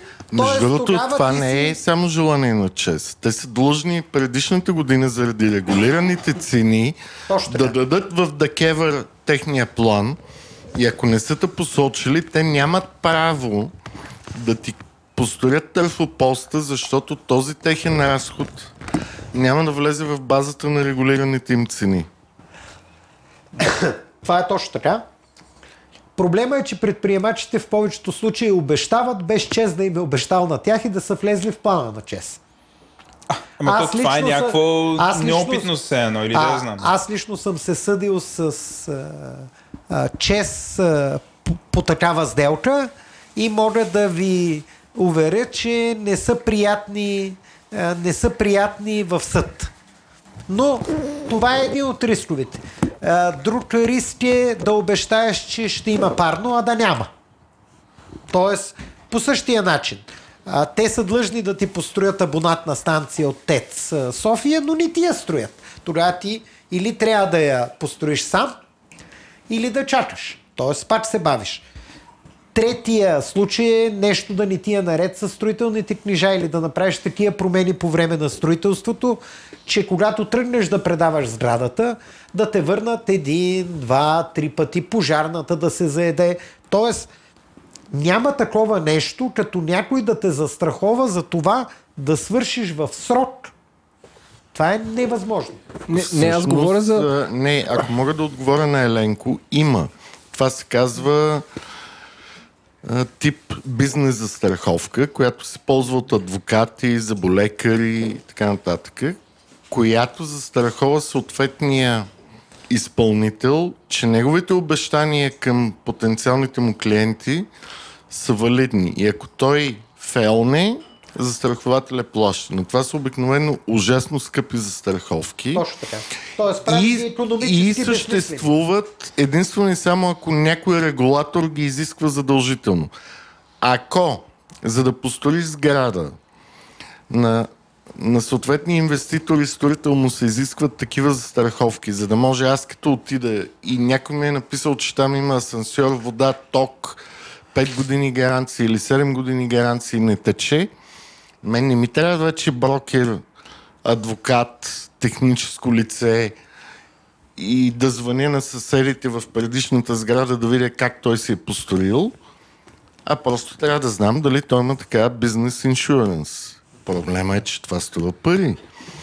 Яде от печалбата на инвеститора. И тогава цените няма да са 1500, а ще са 2000. Това е проблем на пари. Аз си го представях като ако аз съм инвеститор. Или може би това е дело на някакъв много по-зрял пазар. Нали, примерно, ако искам апартамент сега е 2000, с застраховка 2200 евро на квадрат. И ти решаваш, както като си купуваш самолетен билет, нали, може да имаш застраховка. Застраховката покрива всички това имоти. Видяхме... Чувал съм, че има в бизнес имотите, в офис сгради. Окей, добре. В жилищните приемаме, че не сме озряли и продължаваме. Защото няма някой, който да е готов да я плати. Добре, аз една стъпка ще върна, разбрах за застраховките. Ти каза нещо, че ако този, който е строил сградата, използва некачествени или среднокачествени материали, ще си проличи около 10-та година. Точно така. Тоест, аз ако си купувам ново строителство и тук вече така с кавички правя, защото то ако е на 10 години, то те да знам, може би не се води ново, но ние го наричаме ново, защото не е панелка, строена в комунизма или нали, тук по центъра някакви неща тухла. Тоест аз да гледам имоти, които са така 12-13 годишни, защото вече би им личало лошите материали. Какви са проявленията на лошите материали? Какво почва да падат мазилката минимум или какво е? Как си личи, че е лош материала? Цепи се сградата ли? Да знам. Всичко може да стане. Най-често след 10-та година почваш да имаш проблеми с покрива. Със сигурност. Второто нещо, което може да имаш проблеми е с инсталациите вътре. Не тока. Тока обичайно е окей. Но след 10-та година почваш да имаш проблеми с отоплението, почваш да имаш проблеми с водата, с канала и прочее. Това са проблеми и заради по-евтините материали. Втората причина е, че в България хората смятат, че като една сграда е нова, за нейната поддръжка не трябва да се плащат пари. Трябва да се плащат пари. Нищо не е вечно. Сградите пък особено. Тоест в България се счита, че щом сградата е на 10 години, всичко е на 6. Да. Иване? Само исках да кажа, че и в форумите имаше един въпрос, какъв пазара на затворените комплекси. Няма да го обясняваме сега, но само ще кажа, че най-хубавото нещо на затворените комплекси, че те имат така наречения facility management, където всяка година, и то даже 2 пъти в годината, разделено е на 2 таксата, се плаща за поддръжка. Не вътре в собственото ти жилище, стени, водопроводи, но цялата водопроводна мрежа, улиците, градинки и така нататък. И това нещо, между другото, държи ужасно високи цени в такива квартали, където има качествен facility management. Ти звучиш като човек, който живее в такъв квартал. Да или не? Да. Добре. Сега аз един такъв въпрос, който ще излезе малко от София, от града. В момента има една такава мода, може би е имало винаги, обаче някакси се завърна пак страшна сила, да се купуват имоти, които са в селата около София, обаче модата се прехвърли от тия, които са около Витоша, до тези, които са от другата страна. Там около Кримиковци. Въобще целият този район, който оставаше по някакъв начин подценен. Чепинци, Подгомер, Локорско. Да, Балша, такъв тип места. Много е приятно, че го няма Кремиковци. Там... И знаеш, те живнаха. Живнаха, да. Като цени на имотите, те никога няма да стигнат, да кажем, Бистрица, Бояна. Нали, това е несериозно. Но моля да ви кажа съвсем спокойно, че последните 4, 5, 6 години, включително аз имам хора, които са ме питали, дали да си купа там. Така, това е въпросът сега. Какво мислиш за такъв вид инвестиция, който е... Не е в Пловдив, в селата около Пловдив. Не е в София, в селата около София. Всичко зависи от това за какво ти трябва. Ако ти трябва ти да живееш там и просто не ти харесва да си в сграда, искаш да имаш зелена полянка, на която да излезеш да пиеш една ракия с салата, или детето ти, докато расте, да тича между дървета, а не да го гледаш от 7-ми етаж какво прави, това е чудесно. В средния случай обаче ще купиш имот, който трябва да се изтърбуши, а най-добре да се бутне, ако е сграда или къща редоред, и ще трябва да го направиш наново. И основният фактор там е за колко време стигаш до там, където си на работа. Ако може да работиш от къща е чудесна възможност. Ако обаче всеки ден трябва да стигаш от там до София, има един голям въпрос, и втория голям въпрос, разбира се, е с децата. А къде ще учат тия деца? Градини, училища, болница. Да забравим за молове и прочее. Това дете трябва да ходи всеки ден на училище, то трябва да има някакви приятелчета, то трябва да ходи в болница от време на време. Така че за мен тия места са интересни за хора, които по-скоро или работят вкъщи, или вече са в предпенсионна или пенсионна възраст и не им се живее в София. В този смисъл са атрактивни. Колкото и да е странно, такива хора на моята възраст, да знам, аз може би съм вече такова за пенсиониране. Казаха предпенсионна възраст. Точно така, това. Ситиотата рано ги пенсионират. 40 годишна възраст започнаха да го правят и да. И, нали, аз като ги разпитвам са доста щастливи. Поздрави, Васко. Но, нали, колега, който го е направил, той в Балша живее, тук за GDPR го абсолютно разтърсва. Няма лошо. Да, той е много щастлив там. Има хора, които винаги са искали това да го направят, просто преди да го направят, трябва да вземат предвид как стигат на работа, ако стигат на работа, и след той фактора с децата. Всичко останало е решимо. Нали? Но ако идеш да живееш някъде, където, разбираш ли, зимата не чистат снега, ти си в постоянен филм. Okay. Нали? Добре.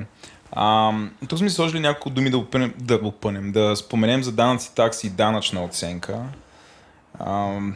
Какво може да ни разкажеш за това? В смисъл, ти каза, че от всичките институции НАП са най-читавите.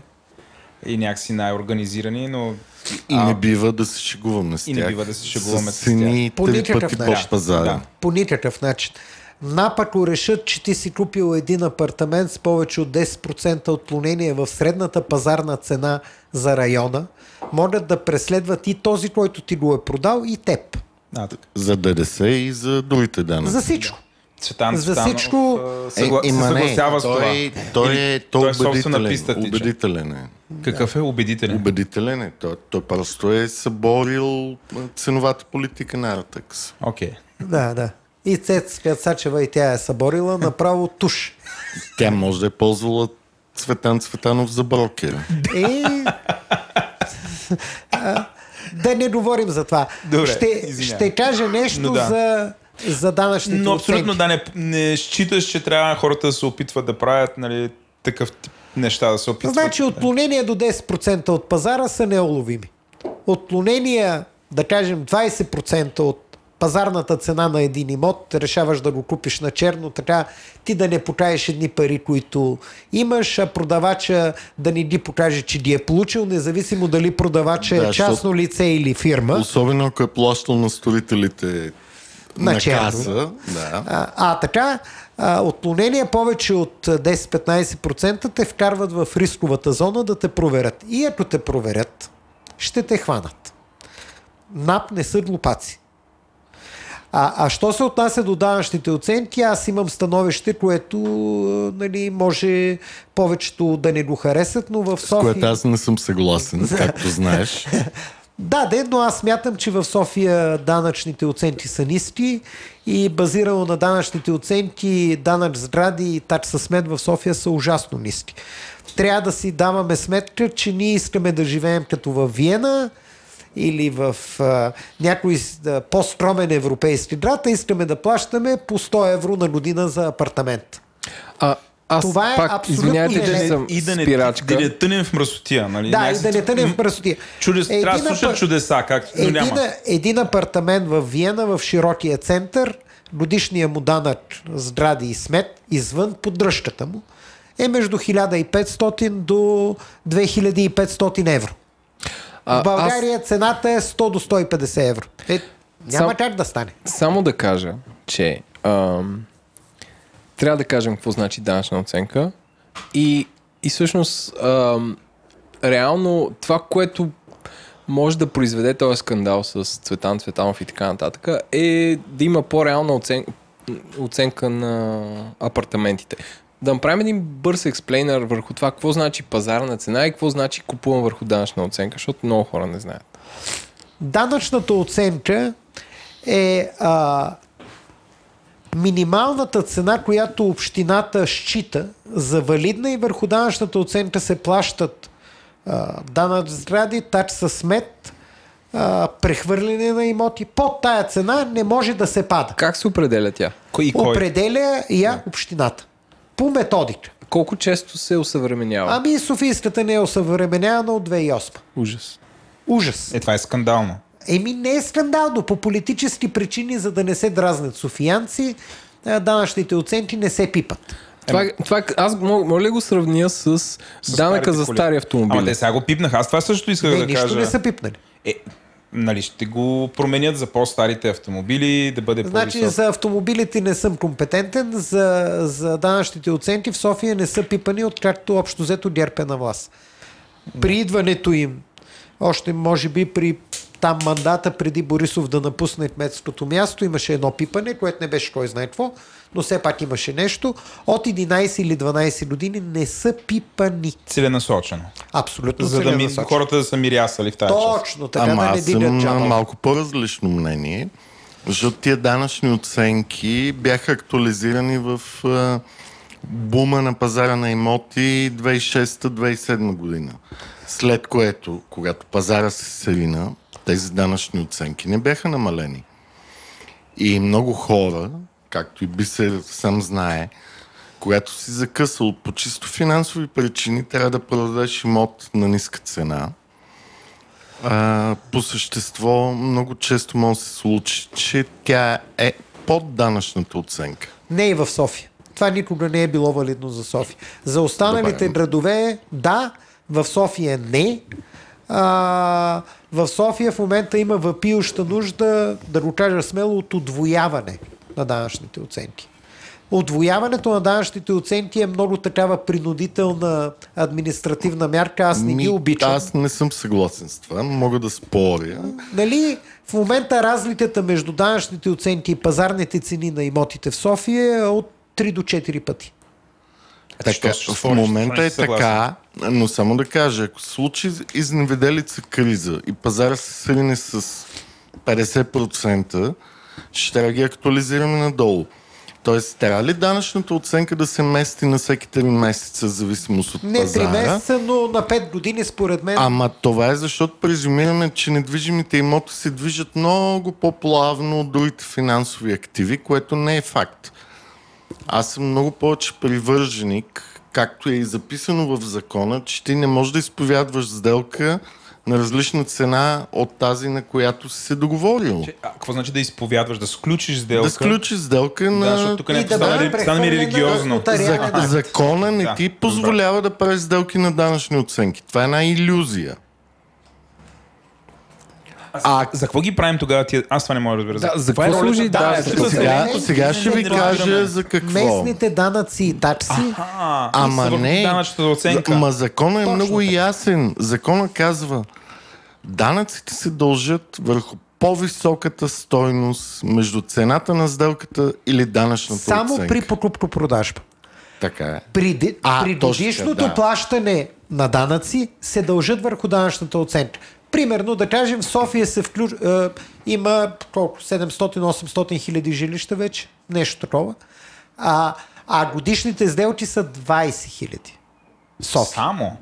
Само. Тоест... И това е реална цифра. Не да има сделки да сделки отнемат 3 секунди да се анализират. Не става дума за това. Ако много се дигнат данъчните оценки, това означава, че върху всички жители на София, и не само върху тия, които току-що са продали или купили нещо, ще се увеличат данъците. И това политиците, дали ще са общински или там централни, не искат да го правят. Данъчната оценка, основната ѝ роля, върху нея се плащат местните данъци и такси. И само еднократно, да кажем, върху под 4% от общия жилищен фонд, еднократно се плащат едни по-големи данъци при прехвърляне. Те са 2,5%. Между другото, тук си много прав. Това не се бях сетил. Съжалявам, че успорвах. Да. Реално погледнато, ниските данъчни оценки стимулират мързеливите участници на пазара, които нито купуват, нито продават, а само трябва да платят данък имоти и такси смет. И това е абсолютно политическа мярка и няма нищо общо с реалността. Точно така. Да. И да не говорим, че около 20% по признание на Столична община, 20% от местните данъци и такси в момента София не си ги събира. И те са толкова ниски, че един собственик на имот София, това е друга причина за непадане на цените на имотите и друга причина за имотите като добра инвестиционна клотва. Ти почти нищо не плащаш за него. Как тъй ще имаш апартамент в строгия център, 100 квадрата и данъка върху него на годишна база ще бъде 160 лева. И си цоцаш наем. А целият вход се разпада, има плъхове в мазето и... Тоест, дигането на данъчните оценки ще доведе и до по-голяма дисциплина. И ще оживи пазара. В момента ти може да си зарееш един имот, да не се дрееш за него, да не си плащаш данъците на общината, да не си плащаш поддръжка на входа и така да си стои. Ти през пари не си мотивиран да се дрееш за това жилище, защото парите са толкова малки, че въобще не ти пука. Ако данъчните оценки се вдигнат, може някой това да му хареса, но тогава ще имаш един стимул повече да помислиш активно, това е все пак някакъв актив. Аз да го държа ли, да не го ли държа. В момента всички го държат, защото това почти нищо не им струва. Това е инвестиция. Да. И затова пазар е побавен. Затова пазар е побавен. Дигането на данъчните оценки ще мотивира една част от участниците на пазара да продадат, да купат, въобще нещо да направят. А като има повече търговия, е добре за всички. Защото покрай покупко-продажбата на апартаменти живеят първо брокери, след това и предприемачи, след това и живее общината, защото получава повече пари, след това и живеят магазините за мебели, за строителни материали и т.н. Но няма политическа смелост това да се направи. И последен въпрос, и после давам на Иван. Само за секунда исках да добавя към тая тема, че е много по-скъпо от гледна точка на данъци и такси да прехвърлиш апартамент, колкото да го държиш годишно. Което е абсурдно само по себе си. Защото това не е някакво бижу или часовник, или то дори часовник е по-скъп, защото трябва да се ремонтира и поддържа. При имотите в България имаш 2,5% местни данъци и такси за прехвърлянето и 0,0 нещо си годишен. Аз това, което исках да попитам, за да приключим с тази данъчна оценка. Един 3-стаен апартамент в Младост и в Люлин еднаква данъчна оценка ли има? Възнова на квадратурата ли се прави или има и други фактори? Аз понеже четах за Артекс. Еленко ще ме изненада. Не, четах за Артекс. Всъщност проблема е, че данъчната оценка в Изток и в Лозенец е различна и Изток е по-евтина в сравнение с Лозенец. При положение, че при стойността на сградата, която Артекс е построил в Изток, е много по-висока от рандъм къща в Лозенец. Те затова строят в Изток, нали, защото имат допълнително. Тоест не е еднаква и е много крива, доколкото аз разбирам. Може би Бисер знае много повече. Значи, първо, данъчните оценки да са различни в различните общини в София е оправдано. Очевидно цените в София варират. Това е окей. Очевидно цените варират. Проблема е не толкова, че варират, а че 10 или 12 години не са пипани. Това е големия проблем. Освен това и да сте съвсем така в детайл, най-ниска е данъчната оценка на стари панели, след това и на стари тухли, след това и на ЕПК-та, след това и на ново строителство. На ново строителство, независимо в кой квартал е да кажем в пъти, 2-3 пъти по-високо от старото строителство. Добре, ние... Което също е някакъв нонсенс, защото откъде на къде аз плащам по-ниски пари на месечна и на годишна база за поддръжка на моята стара кооперация, отколкото една нова кооперация. И тя пак е кооперация. Всички там минават по улицата и схвърлят смет. Въобще, по темата с данъчните оценки и с местните данъци и такси, България е изключително назад и като всяко нещо и всяка реформа, която ще доведе до някаква съпротива, нали, текущо управляващите гледат по всякакъв начин да не я направят. Владо, аз мисля, че имаме бизнес кейс тук. С един Artificial Intelligence и Big Data може не само на квартали, следейки средните цени на сделките, да се определят данъчните оценки динамично. Никакъв проблем за това. Нали? Да. Това не изисква... Не. Това е 2 часа работа. Хайде да го направим и ще го дариме на НАП. Няма да им го продаваме, за да може... Някой ще ни очисти. Ние като данъкоплатци да намалиме тази излишна тегоба, която... Тази мъка. Да. Ние, това, което иска да кажа преди малко, че някакси неусетно влязохме в, и това не е така заключителната част от този разговор, влязохме в темата за това, за закупуването на имоти с цел инвестиция. Между другото, отговорихме на голяма част от въпросите, но нали, за това няма да ги повтарям, но тук един от първите ни въпроси, който сме се сложили е как по време на преговорите да свалим цената? Това е малко такъв търговски въпрос. Това е на Бисер коронния номер. Значи в момента ситуацията на пазара е такава, че ако един имот е приличен и на прилична цена, шансовете да свалиш цената са нулеви. Ако ще да ви се вярва. Тоест тогава въпросът е как да не позволим да ни вдигнат цената. Единственият начин да не позволим е да направим бързо проверка, да вземем бързо решение за покупка и да капарираме. След като има предварителен договор, е много трудно да ти дигнат цената. Повечето българи обаче са свикнали, ама сега преговарям, ама сега с други преговарям и тъй нататък, и докато се усетят... Нерешителни. В момента пазара е за решителни. Когато има криза, е по-лесно да сваляш цената. В момента възможностите да приложиш смислени аргументи за сваляне на цената са минимални. А кои биха били смислените аргументи? Смислен аргумент е: това е апартамент на лошо място, в лоша сграда, с лоша инфраструктура, нормалните неща. Ама това хората го знаят най-често, които го продават. Тези, които продават, искам да ви кажа, че не е възможно да кажем апартаменти, които са 95% еднакви, да се продават с разлики от цените, както се случва в момента в София, до 50%. Примерно, при мен, преди няколко месеца купих апартамент в Геомилев, 90 квадрата, много за ремонт, смисъл, истинска катастрофа, по около 1000 евро на квадрат, тухла. В момента подобен апартамент не мога да купя само след 5 месеца, не мога да купя под 1300 евро. А част от предложенията за апартамент за ремонт са на 1500 евро в Геомилев. За Истор въобще не искам да отварям дума.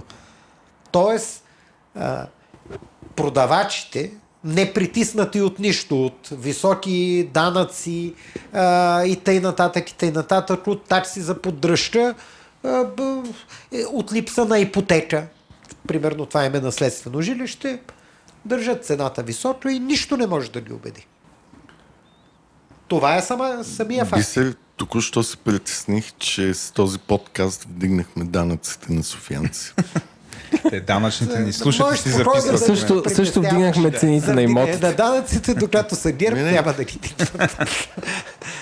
Това между другото е хубаво. Аз бих гласувал за партия, която не вдига данъците. Аз бих гласувал за партия, която излезе и смело каже: данъчните оценки са абсурдни, затова живеем в град, който е с много ниско качество на живот, трябва да дигнем данъците. Не стават чудеса.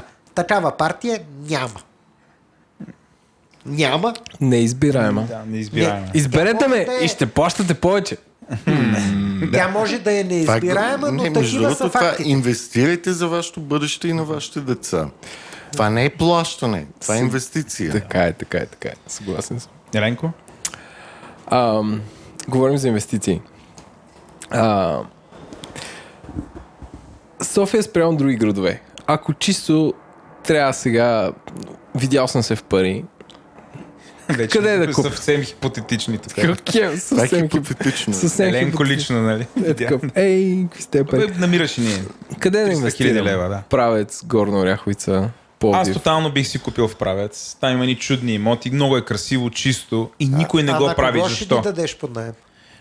Не, бих ходил там да живея и да пътувам до центъра. Но жена ми не ме подкрепя. Това не е точно инвестиция. Това е за лична нужда. Когато е за инвестиция, вадиш цената, вадиш какъв е средния наем, който може да получаваш.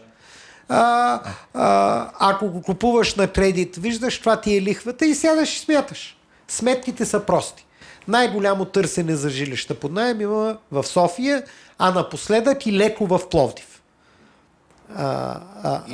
Обясни как работи така наречената доходност от имота.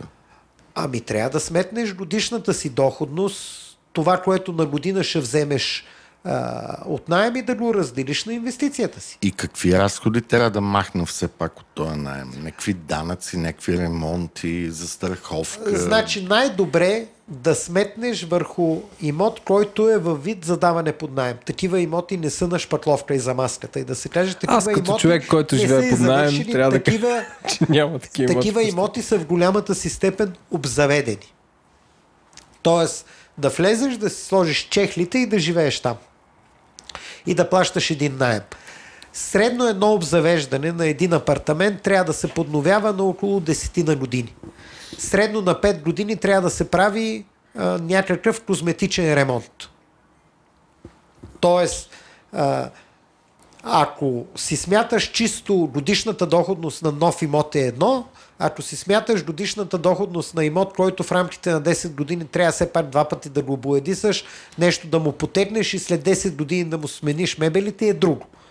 Но така или иначе в момента в София, ако направиш умна покупка, можеш да го докараш до годишна доходност за жилищен имот, говоря. Нямам претенции за другите, между 3,5 и 4%. Доходите от наем в България се облагат с 10% само, което е ниско. Съвсем прилично. Тъй, че и това може да си пресметнеш. Тоест да махнем от 3,5-4 10%. Точно така. Което е 0,3-0,4 от доходността. Тоест, ако смяташ някакъв бруто доход от 5000 евро на година за един 3-стаен апартамент и ги сметнеш за 10 години, това са 50 000 евро. Нали така? От тях трябва да махнеш веднъж 5000 евро, колкото ще ти е данъка за 10 години, приемеш, че този данък няма да се дигне и след това трябва да махнеш от тия 50 000 евро поне 2-3 хиляди евро за някакъв текущ ремонт и поне още 2-3 хиляди, 4 хиляди евро може би за някаква подмяна на мебели. Добре, тоест, може нормално от тия 50 хиляди евро да дисконтираш не с 10%, колкото са ти данъците, а с около 20%. Това е реалистичната сметка. Другата е надежда, че няма да се строши. Нали? Да. Това е. Което са глупости. Добре, аз сега тук искам да сложа още няколко фактора, за да изчислиме съвсем коректно. Кой плаща такса, смет и данък сгради в тази ситуация? Както се договориш. При текущите равнища на такса, смет и данък сгради, които са те са смешни. Примерно апартамент в Младост 3-стаен ЕПК блок, годишният му данък е 200 лева. На мене ми е сходно 180 ми е. В момента, аз знам, защото го плащам. Но само казвам, така че в повечето случаи наемодателите се изхитряват и казват, плаща го наемателя. Върху наема. Не върху наема, то е двукратна цена. Да. Веднъж на годината допълнително върху наема. Да, така е при мен, да. Което не е много нормално. По цял свят е друг. Ако си собственик на жилището, би ли го застраховал за някакви събития, чисто като... И това е много ефтино. 30 лева на месец. На година ми струва срещу наводнение, зли съседи. Срещу наводнение, пожари и прочее. За един среден апартамент в София разхода е около между 100 и 150 лева. И кой плаща СОТ? Наемателя, да. Ето, това е някакъв сервис. Реално имаме две опции, които трябва да разгледаме, за да разберем каква е реалната доходност. Наема е нето, да кажем 300 евро и върху това наемателя плаща такса смет, данък сгради, СОТ и застраховка. И наема е да кажем 400 евро, но тези неща се поемат от собственика. Това, нали, тези, макар и дребни разходи, когато разпънеме в Excel динамичния ред да си изчислим дохода за 10 години, имат голямо значение за процентната доходност на година. Голямо значение нямат, но имат значение. Не, според мен имат значение. Най-важното е да се пресметне, когато някой купува за инвестиция, че този имот изисква поддръжка, че този имот изисква ремонт, че тия мебели не са вечни. Това е най-важното. Това е големия разход, когато даваш под наем. И аз ще добавя едно нещо. Само той е вързано и с предишния. Аз живея в кооперация, която тъкмо стана на 10 години и се развали серпентината на парната. Та-да! И сега всички трябва да съберем 4000 лева, за да оправим. Иначе всеки или всички? Собственика все пак. Това е задължително към собственика. Към собственика отива. Да. Той собственика ми се обади и аз му казах, бейби. Аз чакам от теб аз съм гъвкав, разбрахме се, си го разделим, няма значение. Идеално ти си много добър наемател. Аз съм супер добър наемател. Да. По принцип си делим врати и всякакви такива неща. Делиме, да. Хора, вземете Владо за наемател, той е супер добър. Но разбрахме се с човека, той е така. Но развали се, да. Това все пак ще има такъв разход. Само исках да кажа, че има много малки дребни неща, които трябва да вземем предвид, когато изчисляваме за инвестиция. Тук говорим инвестиционни имоти. Едно последно нещо. Точно така. Срещу мене сграда е построил не кой де, ами Бисер. Тоест аз живея до сграда, която Бисер е построил. Този Бисер, който е тук? Който е тук, точно така. А той знае ли? Точно. В Младост 3, блок 49Б, там... Той не си знае сградите. 4 блока сходни и до 125 училище. Ти си ми почти съсед. Съм построил. Извинявай, Младост 1, да. До 125 училище строил. Да, построил съм, 2005-та съм предал. Точно тази сграда. И... Удивително за мен, чак сами се обадиха да му попитат, потрива тук там тече. Аз викам, то гаранцията му е 7 години, вие ми се обаждате на 14-та, какво очаквате, нали? Той да е някак си вечен. Не, това, което исках да кажа е, че сещаш ли си имаш една градушка, може би преди 5 години, ето изпотроши София. 2011-та, бе. 2011 или 2012-та беше тази градушка. Благодаря на тази градушка си купих велосипед. Да, после не можехме да си оправим колите половин година, нали. Както да е, тази сграда от среща, ти си я построил, я помля фасадата, я помля отвънка, нали, тая... И не знам, това всъщност кой го е покрил, защото виждам, че се появиха са някакви после и те леко замазаха, но сега сградата прича на далматинец отвънка за твое нещастие, защото не знам това кой те си го платиха сами или ще застраховат ли се, това едно всеки ли си го е разделил такова бедствие да го покрие? Значи по ЗУТ има за отделните специалности различни години, които ти носиш гаранции. Със сигурност гаранцията за фасадната боя, за страховка и боя, изолация и прочее е под 5 години. Тъй, че аз не съм в тая хипотеза, аз съм предал 2004. Не, то не е към тебе, но собствениците, всъщност, защото смятаме колко е всъщност такъв вид бедствия и щуротии. Това си е проблем на... Да. Как се залага обаче? Как си го смяташ? Това си е проблем на етажната собственост. Да, ако е станало в рамките на моя гаранционен срок, който по ЗУТ аз съм длъжен да дам на живущите вътре и се докаже, че аз съм виновен за това, че фасадата е... Не за градушката. Че фасадата е пострадала от градушката. Че аз съм виновен. Не съм я изпълнил добре, което разбира се никой не може да докаже. Аз мога да докажа, че градушката е силна. Само понеже Еленко излезе да поясни, ЗУТ е закон за устройство на територията. Точно така. Един от най-важните закони. Най-важният. Няма по-важен от него. Проблема с него е, че няма нов ЗУТ и е поправен, да кажем, 60 пъти последните 15-20 години. Трябва да си изключителен юрист или архитект, който се занимава само с тая тема, за да си наясно с всичко в ЗУТ. Той така е поправен и толкова кръпки има, че условата отдавна му е няма. Поправките са били за конкретни проекти, а не... Точно така. На мен въпросът ми е, като си правя така, като си смятам доходността, защото ви изредихте една камара променливи, да си слагам ли, че ще пада една силна градушка на 5 години, че всъщност, примерно, трябва да се оправя тази фасада, аз като инвеститор. Това ми е въпросът.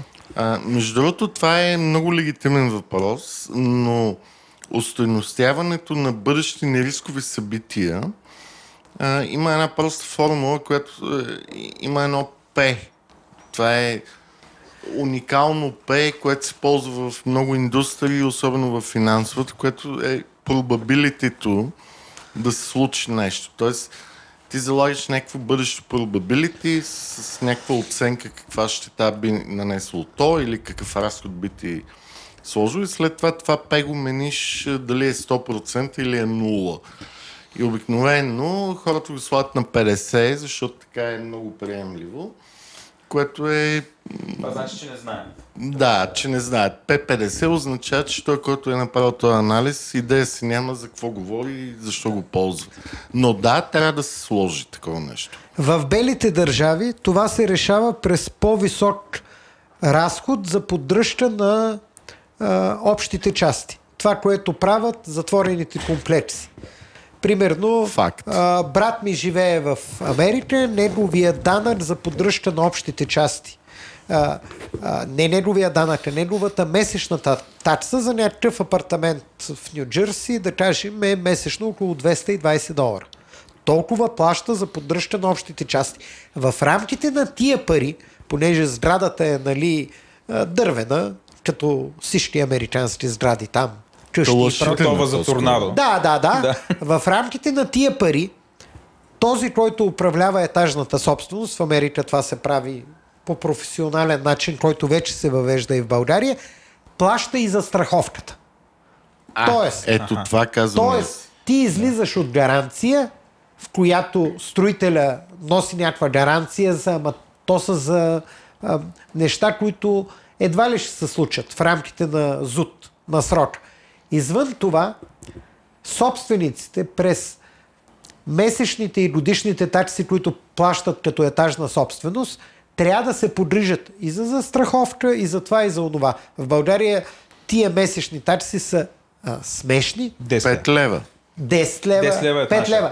Как в рамките на 10 лева в един огромен блок ти ще си поддържаш инсталациите, градинката, на теб ти стилят да върви асансьор.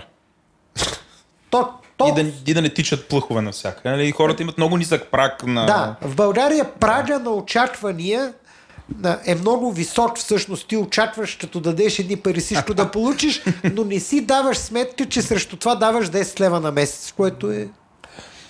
Аз за да обобщя, България е нисък прага за поддръжка, но хората са склонни да поемат висока еднократна цена. Това е така. Ма тя не е висока на фона на Европа. 2500 евро е пълно нищо. Окей. Между другото, за това цените на имотите в България са много по-ниски от Европа.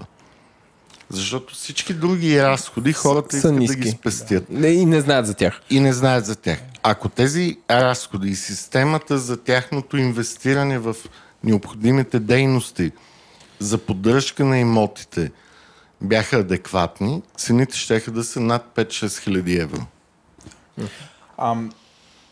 Аз ще да направя един коментар, който ще да е в топик, че това всъщност важи за цялата и държавата като инвеститор строи магистрала и после отделя почти минимални средства да поддържа цялата тази инфраструктура и затова всичко изглежда грохнало в България. То всичко е сведено до колко отделният гражданин или данъкоплатец мисли частно собственически. Повечето хора мислят държавата там да направи нещо. Тя държавата не е абстракция. То е същото като с тия пари. Тоест, българин е абсолютно склонен в апартамента му да е някакъв пълен рай и Версай, обаче не иска да даде, нали, ако му кажеш, че от 10 лева ще трябва да е 15 лева за входа, нали, той ще те напсува. Между другото... Нали, той е склонен, като се разхожда из хода, нали, стените да имало наводнение някога. Това е моя случай. Супер богати хора живеят. Всички карат Audi Q5, Q7 отвънка са ги наредили. Някога, когато строен блока, някой от съседите правил ремонт и наводнил от последния етаж, наводнил целия вход. Паднала е мазилката. 10 години по-късно продължаваме да е по същия начин. И това е реалността на мен. Аз това живея. Това до някъде и менталитет. Не знам дали някой виждал Маракеш. Аз съм виждал. На улиците е дизастър, но след като минеш през една мъничка порта, вътре се отваря рая на земята. Защото е частно. Защото е частно, е твое, е само за теб. И така. Това е такова синдрома на Бустана. Аз имах някаква теза, че това е свързано с комунизма и това, че там е предобрано. Не е комунизм. Всички задателно на никой, ама явно не е. Не само основно с комунизма, но до някъде и с чисто ориенталския начин на разбиране на живота. Според мен ориенталското е преди комунизма. Аз мисля, че имаме време само за още 3 въпроса, Еленко, защото час и 43 минути, ако не вие да знаете, че сме понапреднали. Аз ще го задам един и те оставям на теб. Има една такава мода в момента, инвестицията всъщност да бъде с цел да се отдаде след това, да бъде отдаван имота по Airbnb. Нали, такъв тип, не знам как да ги нарека, услуги, в които ремонтираш го апартамента, качваш го в този сайт, почваш. Считаш ли, че има място за такъв тип? В момента правим, Разбира се, че има място, само че има няколко важни неща. В момента в България даже се обсъждат някакви варианти, имотите, които се дават под наем през Airbnb и през Booking, която е много по-голямата платформа от Airbnb, да влезат за данъчно облагане по ДДС. Второто, което се обсъжда... Къде се обсъжда? Това има новина за втори път днес. Няколко пъти прочетох. НАП не спи. Второто, което прочетох е, че за да можеш да играеш в Airbnb в Бутинг, ще принуждават собствениците на такива апартаменти да ги регистрират по някакви закони там за туризма. Звезди да им сложат. Да им сложат звезди и отново да влезат Замина тая игра. Не е заминала все още, но за цял свят не мога да кажа, но в Европа има видим натиск тая дейност, която натиска идва от големите хотелиери и в Съединените щати към правителствата, да не можеш да конкурираш хотелския бизнес съвсем така директно. Тоест, и според мен това е правилно. Да не можеш да даваш апартамент без да плащаш никакви данъци. Съвсем нормално е да има... За данъците окей, но за звездите е смешно. Не за звездите. Примерно в Гърция това, което са решили преди може би 2 или 3 месеца, понеже там се повъзроди леко имотния пазар, аз имам имот в Гърция, там доходите от наем, когато даваш през Airbnb и Booking имот, трябва да се отчитат в следващия месец. Тоест, ако ти даваш под наем една къща в Гърция по обичайния начин, отчиташ, ако въобще го отчитеш, те гърците не са много по отчитането, но да кажем, че са предприели някакви стъпки, ако го отчиташ веднъж годишно, следващата година плащаш, да кажем, някакъв данък. Ако си в Airbnb и Booking, гръцките хотелиери са натиснали правителството и ти го отчиташ и плащаш данък в следващия месец. А те така ли правят хотелите? Тоест ти така да играеш по правила като хотелите или как? Хотелите плащат веднъж годишно, обаче в Гърция много... Не, всяка фирма плаща всеки месец на базата на предходния период съответния данък. Всеки месец плащаш ДДС, но данък печалба, да кажем, плащаш веднъж годишно. Не, данък печалба и то е такъв, как да кажа, ролинг, плаващ. Да. Мене това, което ме интересува, рисково ли е, така както ги гледате? Окей, задават се някакви такива, това неудобства ли са или са шоу-стопъри? Мен това е, аз такива простичко си го трябва да ми получа отговор. Значи тая битка между желанието на индивиди да изкарват пари от инвестициите си в пропърти през такива платформи, дългосрочно ще се сблъсква с големите инвеститори в една държава в хотелския бизнес. Това няма как да се избегне. Това ще бъде дългосрочен сблъсък и всеки, който реши да ползва тая платформа, трябва да е наясно, че някакъв риск поема. И че ако в момента плаща, давайки под наем някакви си 10%, това няма да остане 10%. Дали на това ще му се прибави ДДС, дали някакви други неща ще му се измислят, трябва да е абсолютно сигурен, че това ще стане. Кога не знам, как не знам, но че ще има такъв натиск, трябва да са абсолютно сигурни. Бисер, но аз тук имам един доста по-сериозен въпрос към теб. Ти сам каза, че когато отдаш дългосрочно под наем, трябва да си предвидиш калкулации за ремонти, чистене и така нататък. Но когато даваш през Airbnb и Bookings, това не стават ли тези разходи за ремонти, почистване и поддръжка много по-високи? През Airbnb и Booking... Защото там са кратки периодите. Точно така. И идват англичани и повръщат. Се плащат от посетителите, особено за чистене. Ти имаш отделна графа, почистване на имота, след като си го ползвал, и той се плаща директно от посетителя. Ама те, ако са правили парти те такси са много високи. Не трябва да се гледа, ако аз дам един апартамент под наем в центъра, ще взимам на месечна база 500 евро. Ма като го дам през Airbnb, ще взимам 1000 евро. Няма да взимаш 1000 евро. Той имот ще се експлоатира много по-агресивно. Там ще влизат хора, които след това няма да си искал да са влезли и те няма да ти го пазят. Нали? Тоест трябва да заложиш, то е риск. Ако не го заложиш, значи че просто гледаш... Според мен в България сме, така се каже, в романтичния период на Airbnb. Да.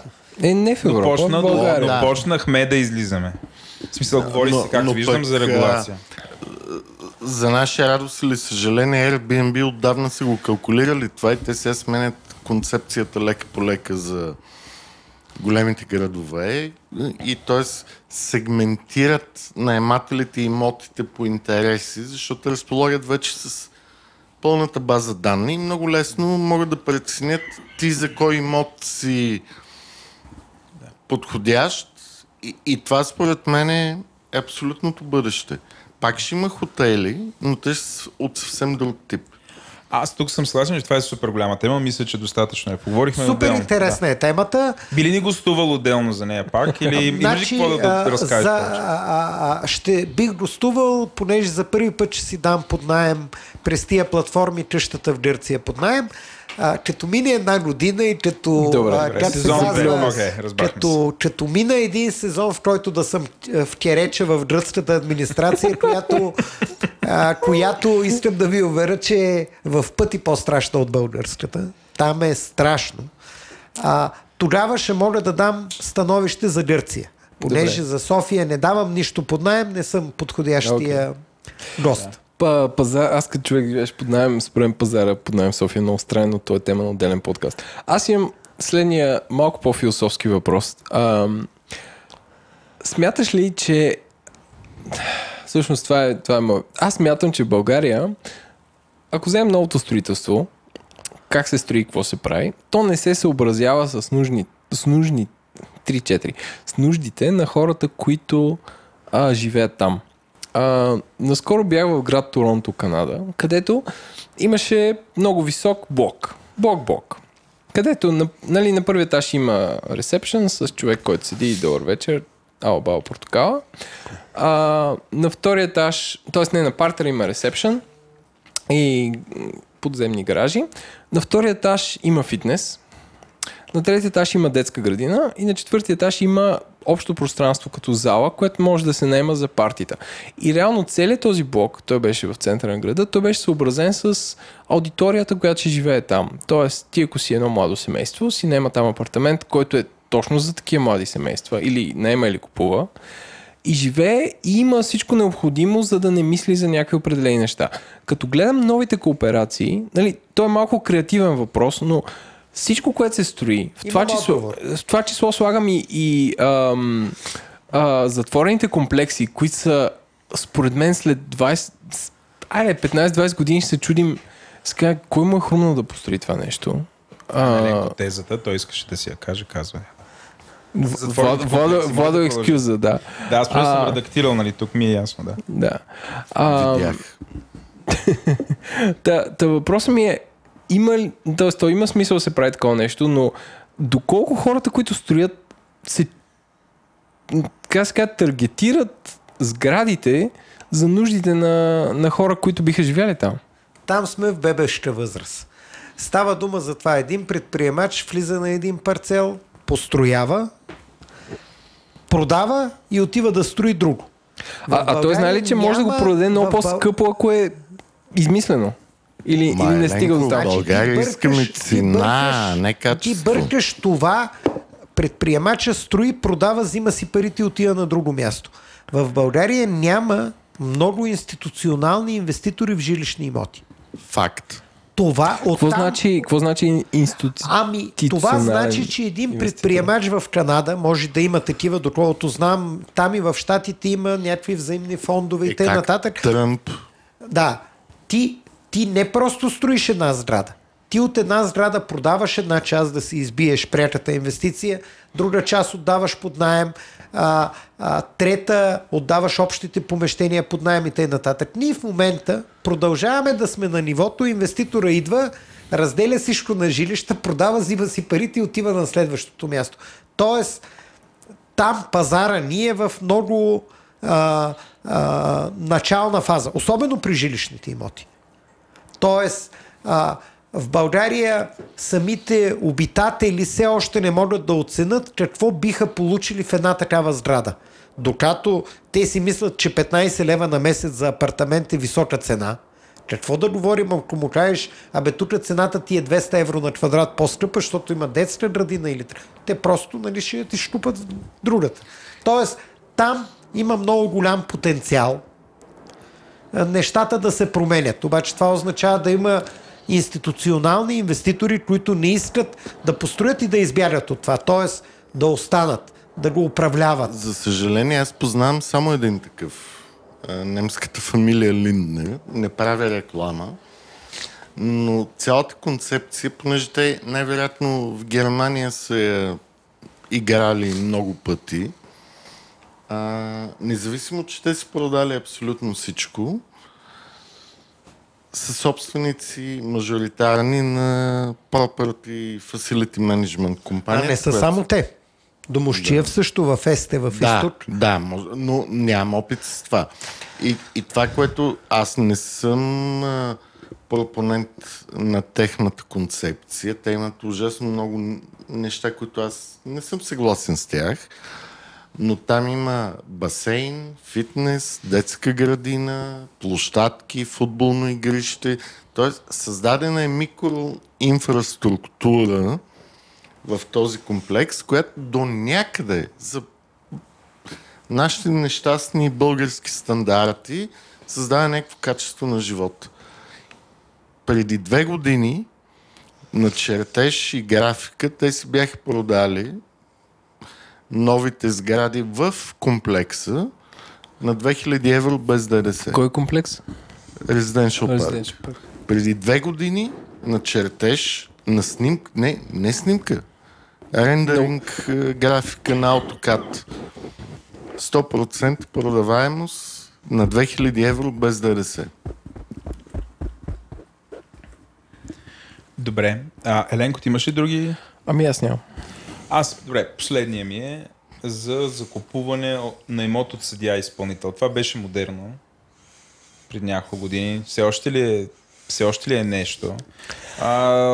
Градската легенда е, че бяха супер яки имоти на много ниска цена за някакви светнати хора. Да. Не са супер яки имоти, вече не са на супер цени. Разликите между съдия и изпълнител и реалния пазар на имоти вече има някаква разлика, ама 10-15%. За да купиш съдия и изпълнител, трябва да разполагаш с добър адвокат и трябва да си готов да поемеш риск, че този, който живее вътре, може да не може да бъде изгонен в рамките на 3-6 месеца. Тоест трябва да си готов да чакаш. Аз купувам от съдия изпълнители, имам опит, но там винаги има рискове. Такива рискове. Иначе юридически рискове, когато нещо се продаде от съдия изпълнител, няма. Като мине през съдия изпълнител... Може би е най-чистата сделка. Това е най-чистата сделка. Но обикновено тия имоти са в тъжно състояние. Трябва просто да си има готов. Духове. Трябва да си готов така за неприятни усещания, няколко месечни. Ипотечни духове. Да, и почти невъзможно е такъв имот да се купи с ипотечен кредит. Банките нямат никакво желание да финансират такива сделки. Ако такъв като мен купи от съдия изпълнител, ремонтира и тръгне да продава на трето лице, да, тогава може. Но първоначалният риск да купиш котка в чувал, в повечето случаи от съдия изпълнител даже не можеш да идиш да го видиш преди да го купиш. Тоест купуваш само чувала. Не, ти купуваш един нотариален акт на еди кой си етаж, има еди къв си апартамент, вътре стои един човек и не те пуска на оглед. Звучи супер примамливо. Звучи ми като да вземеш един дрон и да почнеш да кръжиш. Ама ако искате да спестите 10-20 хиляди евро, пак казвам, чудеса не стават. Да. Трябва да се поеме риск. Добре. Предлагам да кажем по няколко думи, за трендовете, които се очертават. Тоест, колко светло е бъдещето. Не тропай така. Да. Колко е светло бъдещето? Светло ли е бъдещето и за кой е светло? Въобще на къде отива този пазар? Какво очаквате в следващите 3-4 години да се случи? И ще има ли криза според тебе? Иван да почне. Той Иван си е казал, цял епизод има по темата за кризата, но... Да. Не, аз само ще кажа, ако не сте политик или човек на властова позиция, забравете за имоти на 600 евро, дори за 1000. Каквато и криза да има, а според мен ще има криза, която ще е свързана с Брексит и забавянето на германската икономика, но това няма да свали цените на имотите до 600 евро. Забравете. Защото в същото време Европейската централна банка ще натиска лихвите да са ниски и ипотечните кредити ще са ефтини. Да, може би няма да може да вземем по 190 или 80% от покупната цена ипотечен кредит, но въпреки това ще има пари на заем, които ще се набутват, колкото и грубо това да звучи, върху хората, които имат доход, да купуват имоти. Аз не очаквам драматични спадове на цените в следващите години. Трябва да се има предвид, че в България голяма част от покупките на имоти не са на кредит. Значи, в момента аз, да кажем, ако продавам 7-8 апартамента на година, половината от тях са с кредит. Ама това е защото се изповядват на по-ниски от пазарните цени. цени. Аз ги продавам като фирма и ги продавам ги на истинска цена. Обикновенно извън тези, които купуват първо жилище и са младо семейство, другите далеч не участват само през ипотечен кредит. Те нещо са продали и тъй нататък. Тоест, това плюс все пак, че ние продължаваме да сме най-ефтината европейска столица и поради националните ни особености, които обясних, за мен, поне за София, мога да твърдя, че в следващите години спадове не могат да се очакват. Някакви драматични. Но според мен все пак ще се поуспокоят нещата и няма да има този див ръст от последните 5 години. Не е нормално на един пазар цените да се качат 50% за 4 години. Това малко вече така свръх балонизира нещата. Но всеки, който чака цените да се сринат, защото ще дойде криза и той ще купи, разбираш ли, както с 1200, той ще купи на 800, да забрави. Но ти си прав, понеже имотният пазар не е само жилища, той включва и особено земеделска земя, складове, индустриални площи и така нататък.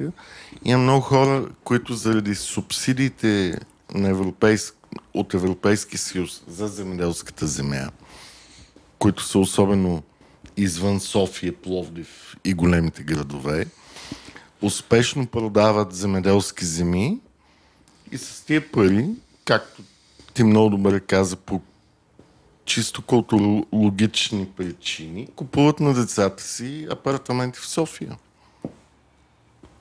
Добре. Аз мисля да се ориентираме към приключване или ти виждам, че искаш да кажеш още? Да, не, аз само за да дам отпратка към новите теми, които ще дискутираме. Между другото, инвестициите в имоти не са само да купиш нещо реално, което мога да го пипнеш или да стъпиш върху него. Съществуват множество финансови инструменти, чрез които можеш да участваш на този пазар. Много малко в България, но повече в света. Тоест всеки човек, който се вълнува от имотния пазар в Сингапур, Нью-Йорк, Лондон, Берлин, може да участва на този пазар дори с 500 евро. И това е най-хубавото. В България това е почти невъзможно за български имоти, но по света отдавна имота е изваден в абстракция и има достатъчно качествени институции, които се грижат за всички тия казуси, които днес говорихме за даден имот, а ти можеш да участваш само с някакви малки пари през борсово търгуван инструмент в инвестиции в такъв имот. И не само в имот. Това може да е технологична компания, може да е злато, може да е всичко. Но това съществува и е отворено за българите, просто трябва да говорим малко повече за него. Бисер, ти искаш ли да добавиш нещо? Не. Добре. Много благодаря.